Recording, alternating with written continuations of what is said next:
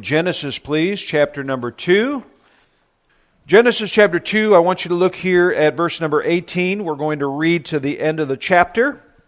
And believe it or not, after now several messages in this series, we're completing 2 chapters. So we're plugging along like snails, okay? But we're getting through, and we're covering really some very important subjects.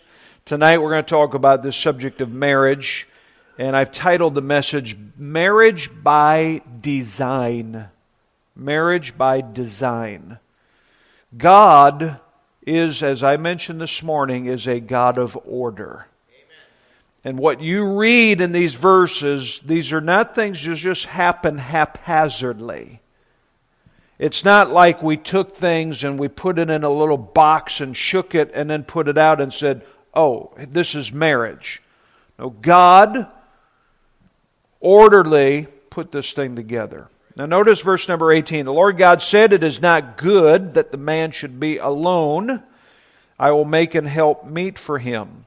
And out of the ground the Lord God formed every beast of the field, every fowl of the air, and brought them unto Adam to see what he would call them. Whatsoever Adam called every living creature, that was the name thereof.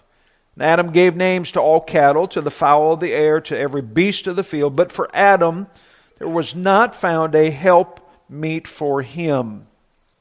And the Lord God caused a deep sleep to fall upon Adam, and he slept, and he took one of his ribs and closed up the flesh instead thereof. The rib which the Lord God had taken from man made he a woman, and brought her unto the man. And Adam said, "This is now bone of my bones, flesh of my flesh. She shall be called woman, because she was taken out of man. Therefore shall a man leave his father and his mother, shall cleave unto his wife, and they shall be one flesh. And they were both naked, the man and his wife, and were not ashamed." Let's go ahead and pray together. Lord, I thank you for today. Thank you for the blessing of being able to gather together. Give us insight here into this particular message, I pray, in Jesus' name. Amen. It always intrigues people when you begin talking about the family, about marriage. And marriage is something that has been around since the very beginning of time. And sadly, people have a lot of funny notions about what marriage is all about. This morning we talked about the roles involved as far as a husband, a wife, and people, again, are very fuzzy. Because when we get into the next chapter, we're going to see that the devil has come in and has tried to disrupt everything that God has created. God has created all of these wonderful things. He's created man. He's created the animals. He's created the beautiful world around us.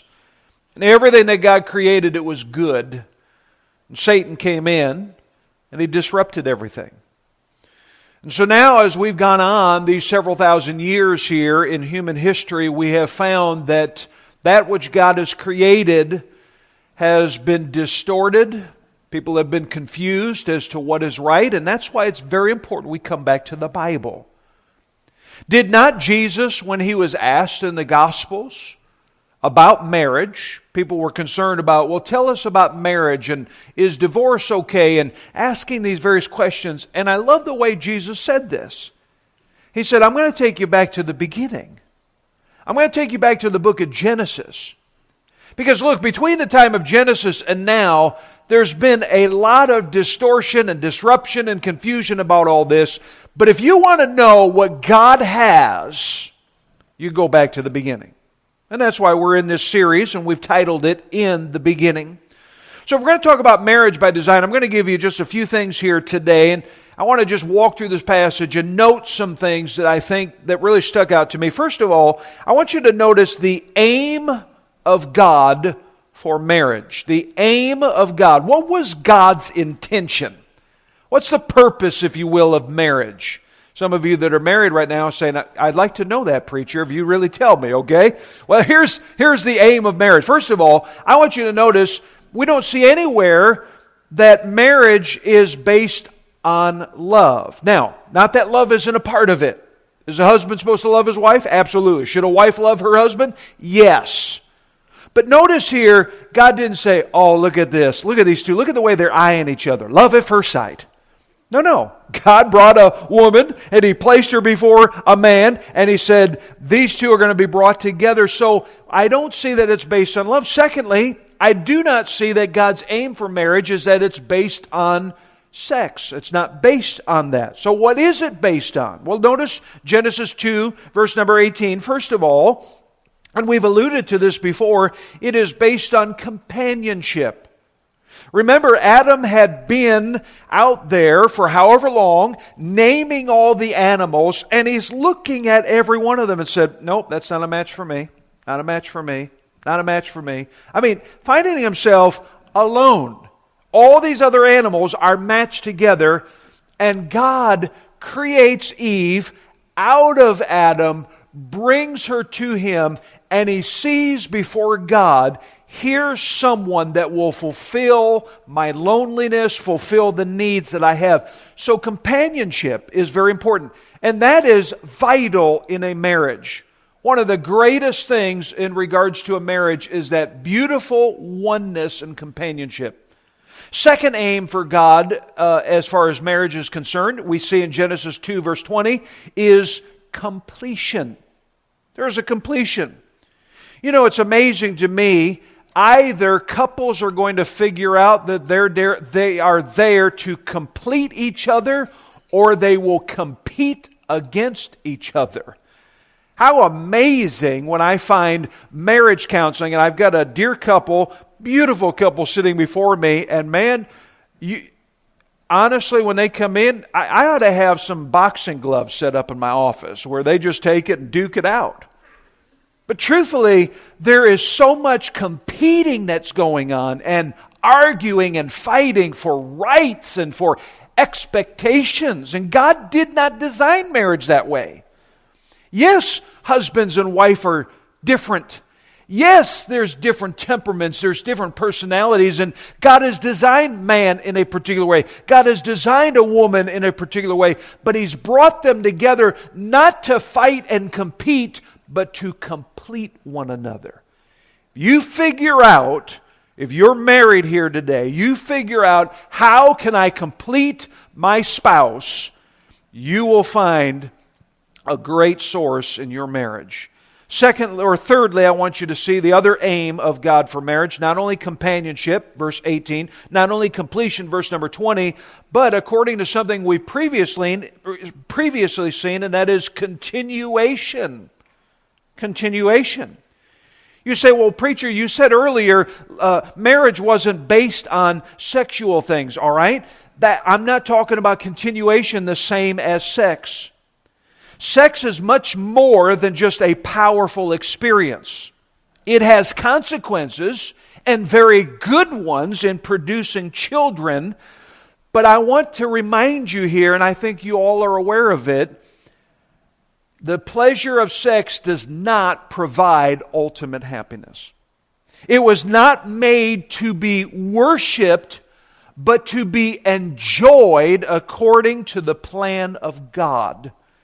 What are we finding in our society today? They're worshiping sexual pleasure. Everything is about what pleases me.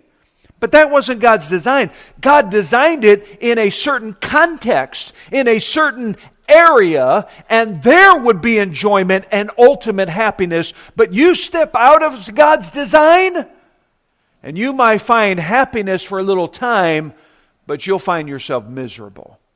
So the aim of God for marriage, companionship, completion, and continuation. But now notice here, when we look at this design of marriage, let's look at Adam's assertion. The assertion by Adam concerning marriage. Now here it is. God brings Eve, the woman, before him. And I love what he says here, these words. I mean, I don't know what you would have said the first words out of your mouth. But here, Adam looks at her. He said, bone of my bones, flesh of my flesh. I mean, don't you think as Adam looked at Eve, probably the most beautiful woman, no offense against any of you ladies out here, but probably the most beautiful woman that was ever created. And Adam looks at her and has these words. He's probably enamored by the goodness of God in providing somebody for him. And he realized that this one that God created was from him, and for Him, and that there had to be a sense of unity. That's why He said, bone of my bones. Now, in making this statement, what is He really saying here? Well, there's this sense of unity, but I think there's some things that really are implied here when we think about marriage and what's valuable about marriage. Two things that I want you to notice: that there should be a spirit in your marriage, that I think was when the assertion that Adam made here. Number one, there should be a spirit of acceptance. You know, one of the foundational pieces to a great marriage is that a husband and wife accept each other. You know, the world's a cruel world out there, isn't it? But if you've got a great home and a great marriage, it's wonderful to come back and know that you're accepted right within your home. Right at the beginning here, there was acceptance. But how amazing, over time, the devil begins to accentuate here in every marriage the negative over the positive. Can you think back to when you were first dating? If you're married here today. For some of you, I know it was a long time, but just kind of go back in your mind a little bit. Now think with me for just a moment. When you were first dating, wasn't it amazing here that you didn't really focus on all the negatives if you did see any? You're just like, man, she's beautiful. Man, he opens the door for me. You've forgotten some of that, haven't you? He opens the car door. Man, she does this, he does that, and we don't even look at the negative. And then it seems after a period of time, all of a sudden that negative, and it's all there, we all have liabilities, they begin to loom very large, and the devil likes to point those things out to us. And instead of having a spirit of acceptance, we have a spirit of criticism. We have a spirit of critiquing and judging our spouse. And when criticism and critique and judgment is a part of your marriage will begin to break apart. One way for you and I to keep a spirit of acceptance within our marriage, and this goes for any relationship, is to continually be thankful. In your prayer time, thank God for your spouse. Now, don't raise your hand, but how many of you, when you pray, you thank God for your spouse? You ought to. You ought to do that. You say, well, preacher, you don't understand my spouse. He's this and that. All right, you're already going down the wrong road. If you're already starting to make criticisms and starting to blame, look, I know my wife could go on for 5 minutes tonight, maybe longer, of things that are wrong with me. But truthfully, the best that we can have as far as our marriage is, instead of focusing on that, she comes before the Lord, and Lord, thank you that He does this. Thank you that He is this. Thank you for this. Thank you for providing somebody for me. And how wonderful that is. But then you ought to thank your spouse to their face there and show appreciation to them. That's a great way of having a spirit of acceptance. When's the last time you've gone to your spouse and said, thank you for doing this for me? Thank you for helping. I think when Adam saw Eve and said, this is bone of my bones, he recognized something. This is a part of me, and there has to be a spirit of acceptance. But number two, there has to be a spirit of admiration. A spirit of admiration or honor. Again, don't lose the whole significance of Eve's formation. I think that every time that Adam looked at Eve, he'd have to think to her, she came right from me. He starts kind of picking at his flesh a little bit and just like, she's a part of me. So therefore, there's an aspect of admiration and honor, and I'm going to protect her, and I'm going to do anything that I can. And every time Eve looked at Adam, she had to recognize, I am from him. And so therefore, the admiration and the honor comes in the fact that I'm going to trust him, I'm going to respect him, because I am from him. And I believe when Adam and Eve had this in their marriage, and when you and I have it, it begins to help us, this admiration, this honor of one another. It helps us fight against all of the society, and they're trying to pull apart the genders, pull apart the marriages. What's happening in our society today? They're constantly trying to pull husband and wife against each other. They're trying to pit male versus female and raise one up over the other. It's not any of that. It is in your marriage that you have this spirit of acceptance, that you have this spirit of admiration and honor. Everything in this relationship that I see, it speaks of love, of harmony, and completion.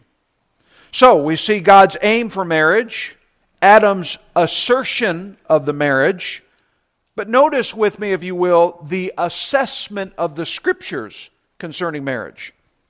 Now I want you to look at verse number 24, and I want to read this again because I'm going to emphasize three parts of this. Therefore shall a man leave his father and his mother, shall cleave unto his wife, and they shall be one flesh. Now I'll be honest with you in reading verse 24. I don't know whether this is actually a continuation of Adam's words, or if this is God coming in and saying, this is it. Therefore shall a man leave his father and mother. Now, it could very well be that Adam makes a statement. But there's nothing wrong with saying that this is Scripture also giving an assessment of what marriage is all about. You say, well, how so is it an assessment of Scripture? Well, you go back to Matthew chapter 19. Jesus quoted this passage. Go back to Mark chapter 10. Jesus quoted this passage. Go back to Ephesians chapter 5, of which we'll see in a couple Sunday mornings, and we're going to note here that Paul the apostle referenced Genesis chapter number 2. So what am I seeing through Scripture? At least a handful of times that there is something valuable about a man leaving his father and mother and cleaving with his wife and they becoming one flesh. There's an assessment that God is making about marriage, that this is valuable, that this is important. And notice the three aspects here in verse number 24. And I use it in this sense, first of all, leaving, then cleaving, and then weaving. All right, that should be a pretty simple little outline for you to remember. Let's say those words together. Ready? Leaving, cleaving, and weaving. Wonderful. So let's talk about the first one. Leaving. Notice this. This is found in the first phrase of verse number 24, where it says here, therefore shall a man leave his father and his mother. Now, isn't that amazing that this statement is made and Adam doesn't have any parents? I mean, God is his father, I get it. But no earthly parents for him to leave. So was this kind of a foolish statement to be made here because Adam had no earthly father and mother? No, this was a precedent that was supposed to be set for all generations to come thereafter. It's a principle that can be applied in many different ways. This leaving here as a principle can be applied, and as I do premarital counseling, I say that this leaving is applied to family, to friends, and to former flings. It's important. No wonder a vow that has been around for ages that says, forsaking all others, comes right back to what Genesis 2:24 says. Now, this doesn't mean that family and friends are totally erased from a person's life. A man doesn't leave and say, well, Mom and Dad, I'll see you in heaven in about 50 years after I pass, and I'm going to be with my wife now, or the wife says the same thing to her family. No. That leaving here is not the sense that you erase your family from your life, but it has the idea that there is a priority in the relationships. I'm amazed today at many couples after they get married, how many times a young lady will run back to her mom and dad for help. I like the parents, and that may seem old-fashioned to some of you young people, but I like the parents that say, you got married, you figure it out. Leaving father and mother. Now, does it mean that a mother and father has no influence? No, absolutely not.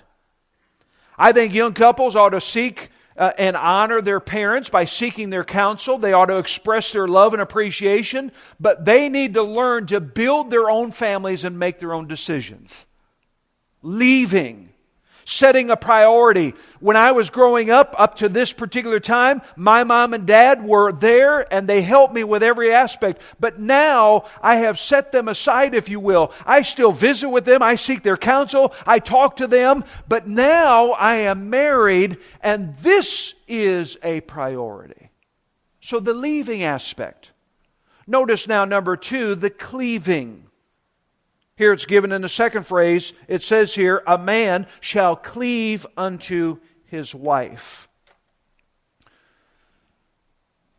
Now, would you agree with me tonight? All couples will go through times that are rough and sometimes have some disillusionment about things. I've heard a lot of different things from different couples. Preacher, she's just not attractive like she used to be. He's lazy. He wasn't that way when we first got married. And I hear all sorts of things that go on. But I want to tell you something. No matter what you think and no matter what solutions you may jump to, it is God's desire that there be permanence in your marriage. Permanence. Notice here the word cleave in verse number 24. Therefore shall a man, he shall cleave unto his wife. The word cleave has the picture of gluing something together that really doesn't come apart. Now, I don't understand much of this, and for those of you that know better than I do, but I think you'll understand the principle. Plywood is a bunch of materials that have been glued and pressed together. You ever try to tear plywood apart? It's difficult. Why? Because all of those pieces have been they've been glued together, applied together. Another illustration I think of as far as this cleaving, I always get a kick out of these commercials. How many of you ever seen those Flex Tape commercials or the Flex Seal commercials? I love that guy. That guy's out in a boat and he's like, I sawed this boat in half. And then somehow he sealed the boat and he's out there on the water. Well, what's happened is he's brought something together that really is not to be pulled apart. Do you realize that's what a marriage is all about? A marriage is to cleave together and it is to not come apart. Now, I understand divorce happens. I understand there are things that people decide on. But I want you to know that that is not God's design when it comes to marriage. I tell couples all the time when I do premarital counseling, I said, tonight I want you to go back to your house, grab a dictionary that you have, go to the D section, find the word divorce, and rip that page out of the dictionary. It's important. You've got to make a stand if your marriage is going to be permanent. You've got to set some markers down and say, if God desired a permanency in this marriage, and He designed it for all marriages, then by golly, I'm going to trust God and rely on His grace, and I'm going to keep a permanent marriage. Oh, problems will arise. Your decision to stick together through thick and thin, it's going to make all the difference in the world. No wonder why Jesus wrote in Mark chapter 10, verse 7 and 8, For this cause shall a man leave his father and mother, cleave to his wife, they twain shall be one flesh, so they shall no more be twain, that is two, but one flesh, and what God had joined together, let not man put asunder. I love giving those words when I do a wedding. How beautiful. Nobody is to come in and tear that apart. But now notice the third area of this verse. It is the idea of weaving. This is where I get the idea from, where he says, they shall be one flesh. I think couples ought to be careful. And again, now some of you say, well, we do certain things. And again, just let this fall where it may. But I talk to young couples. Be careful about setting out separate bank accounts, having separate vacations and separate friends. When God brought you together, He brought you together to be one, cleaving, weaving together. There is a marriage here that is designed by God. It's not, God didn't put a formal business agreement in Genesis chapter 2. God didn't just set a partnership. He established a marriage, holy matrimony. Three ways to weave together. You need to weave together spiritually. It's important that couples, they ought to read their Bibles together and pray together in order to have that spiritual union. Weave emotionally. Spending time together lets the other know that they're important. Your spouse needs to know that your marriage is more important than your job, than your hobby, and than any other friends. And then weave together physically. But lastly, I want to go ahead and talk about this, and this gets away a little bit from the design of marriage, but you'll see it as we discuss it. Notice the accommodations made by the world concerning marriage. I want you to mark something down in your mind for just a moment. And I said it in the beginning, but I want to bring it into this point. Everything that God does, the devil disrupts, desires to disrupt. Marriage is one of those things. If we stopped at Genesis 2, we'd go, wow, this is tremendous. I mean, nobody would complain about marriage. Marriage would be just wonderful, hunky-dory. Man, it'd be like we've been on an eternal vacation. But that's why when we get into Genesis 3, and when I cover this next time, we're going to talk about why do we live in a broken world? Because really, Genesis 3, the devil comes in and disrupts everything that God has established that is good.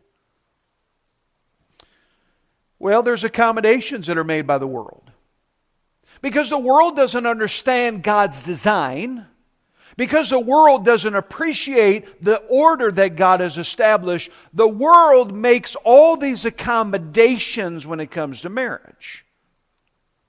Now, not all of these things are going to stick, and I trust this first one, I hope won't stick, but I'll talk about this. Because of sin and rebellion, there's a few problems that wreak havoc on general Christianity. First of all, notice polygamy. Polygamy.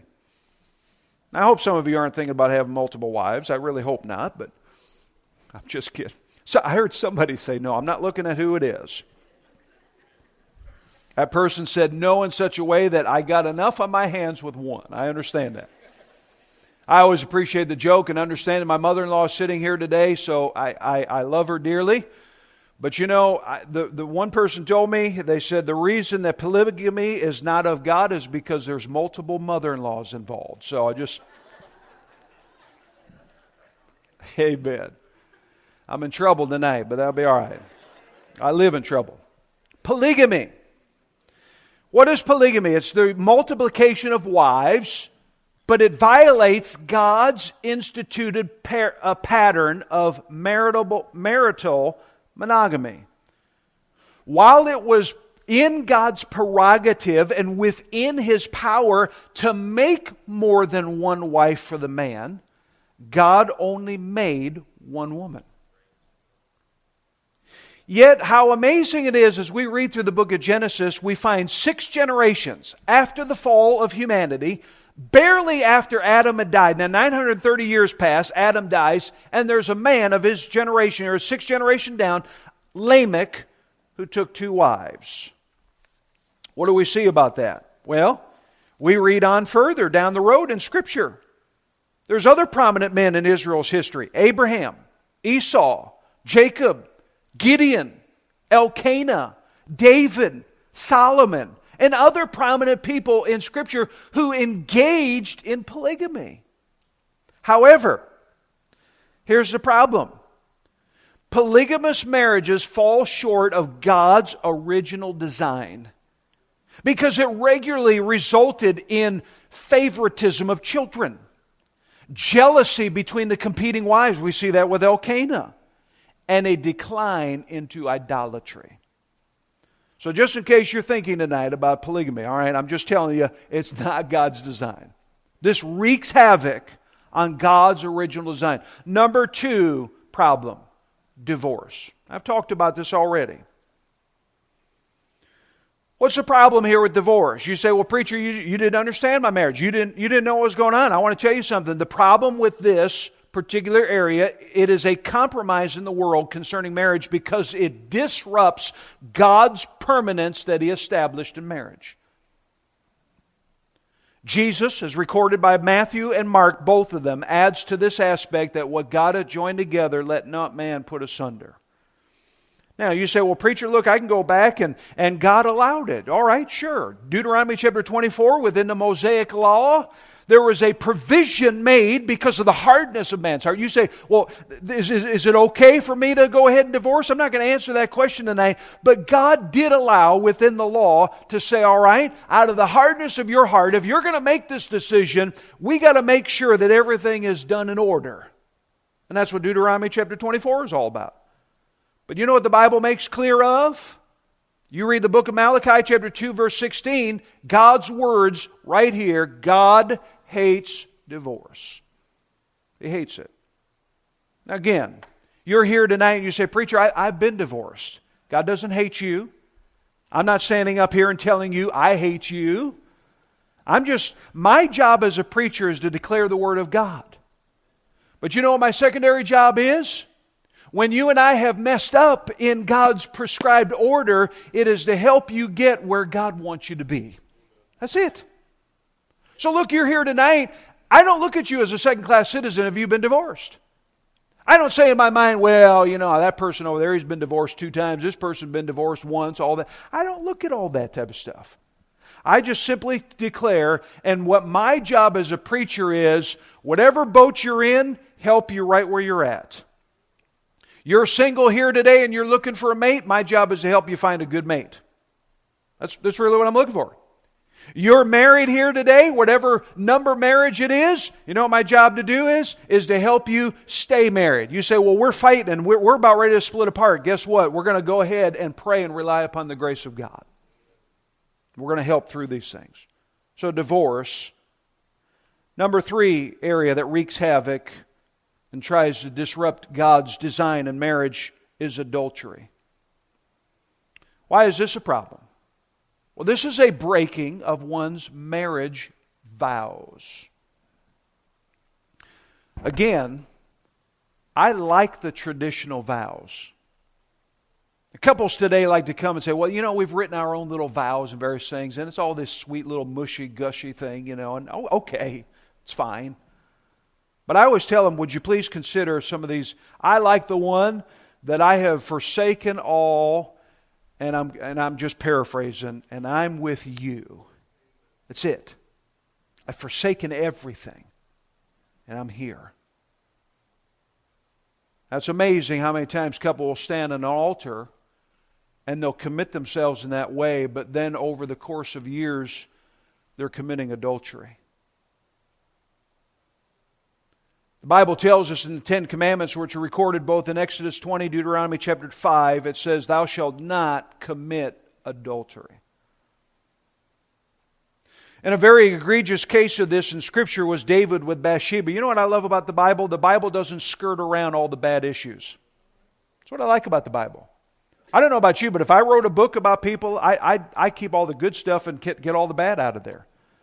But God put some certain things that we may not appreciate a whole lot, but He put them in there so we can learn.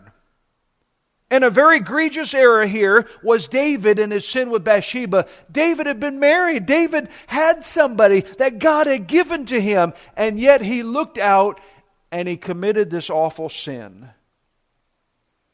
In such cases as these, like David and others through Scripture, the principle of marital fidelity to one's marriage partner is compromised. And I want to encourage you today, and I really don't want to belabor this a whole lot, but I would encourage you that if you're here tonight, and God forbid that this is going on in our church, but if you're here tonight and you are married and you're committing adultery, read Proverbs 5, 6, 7, chapter 9, verses 13 to 18. And I'm telling you, when you read those things, the Holy Spirit takes the principles of fornication and adultery and nails you to the wall. When you read the book of Proverbs, the Proverbs writer sets out adultery as a very foolish and dangerous activity. You say, well, I'm just kind of having a little pleasure on the side here. You know, there's not much going on at home. It is sin. It's wrong. And for those that go ahead and say, well, it's okay for me, nobody else knows about it, God knows about it. God knows about it. God's idea is that we remain pure. Fourth area, homosexuality. Here's another falling away from God's created purpose for marriage. Again, I want you to look at Genesis 2:24. Let me read this to you and just emphasize. Therefore shall a man, masculine, male, leave his father and his mother, and shall cleave unto his wife, feminine, female, and they shall be one flesh. I like the way one preacher put it. God did not create Adam and Steve. He created Adam and Eve. It's true. Heterosexuality is the only possible arrangement for marriage, as the Creator has commanded and expects married couples to be fruitful and multiply and fill the earth. Since homosexuality involves same-sex intercourse that cannot lead to propagation, it is unnatural and cannot logically entail the possibility of marriage. I like the way Apostle Paul was referencing. Now, he was speaking about another subject, 1 Corinthians chapter 11. But I used the question that they asked, does not nature teach you? Honestly, I think more people in our society need to get out on a farm for about 30 days. Just observe the animals. You don't see this type of homosexual activity amongst the animals. You find here that there's something important. Passages for you and I to consider. Genesis 19, Leviticus 18:22, Deuteronomy chapter 23, and many other passages talk about homosexuality in negative terms. You go to Romans chapter 1, this passage makes it clear that homosexuality, if you will, is a clear rejection of the Creator and His original design. And then ultimately, you know what homosexuality comes down to? It is bare bones paganism. You know, if you were to take Romans 1 and you read it later, I don't have time to go there, but you look at Romans chapter 1, here's what Romans 1, if I could summarize it this way, here's what it is. It is man who basically says, I don't want anything to do with God and His rulership in my life. I think I'm okay. My passions are all right. I'm going to worship the world. Therefore, everything's okay. And I'm going to give in to my desires and my pleasures. And whatever I do is fine.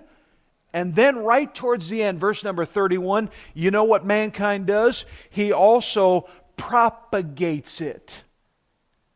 You know, it'd be one thing if people in our society today would live a certain way, but they'd just be to themselves. You know what we're finding today? They're pushing it, pushing it, pushing it.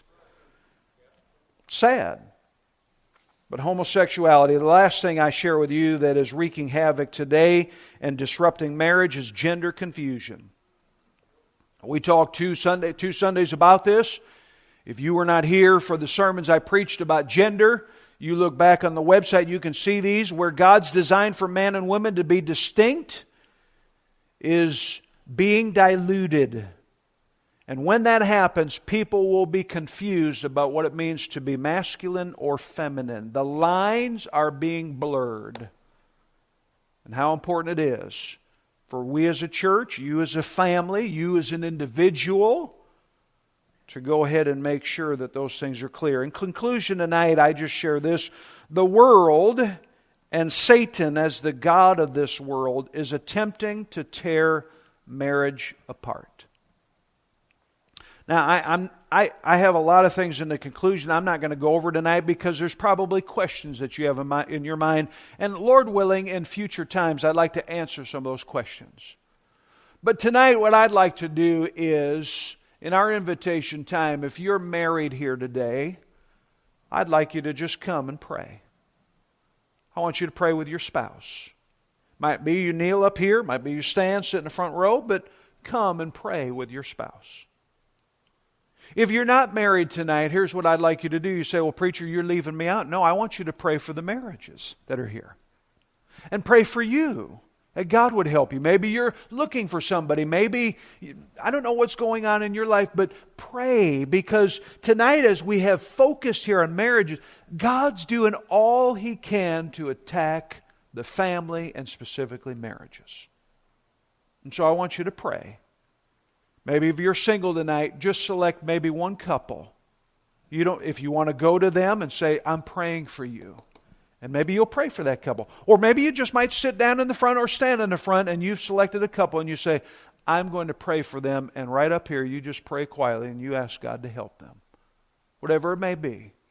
I want to encourage you tonight because as I said this morning, and it applies here, the strength of Calvary Baptist Church will be the strength of the families. The strength of Calvary Baptist Church will be the strength of the marriages that are here today.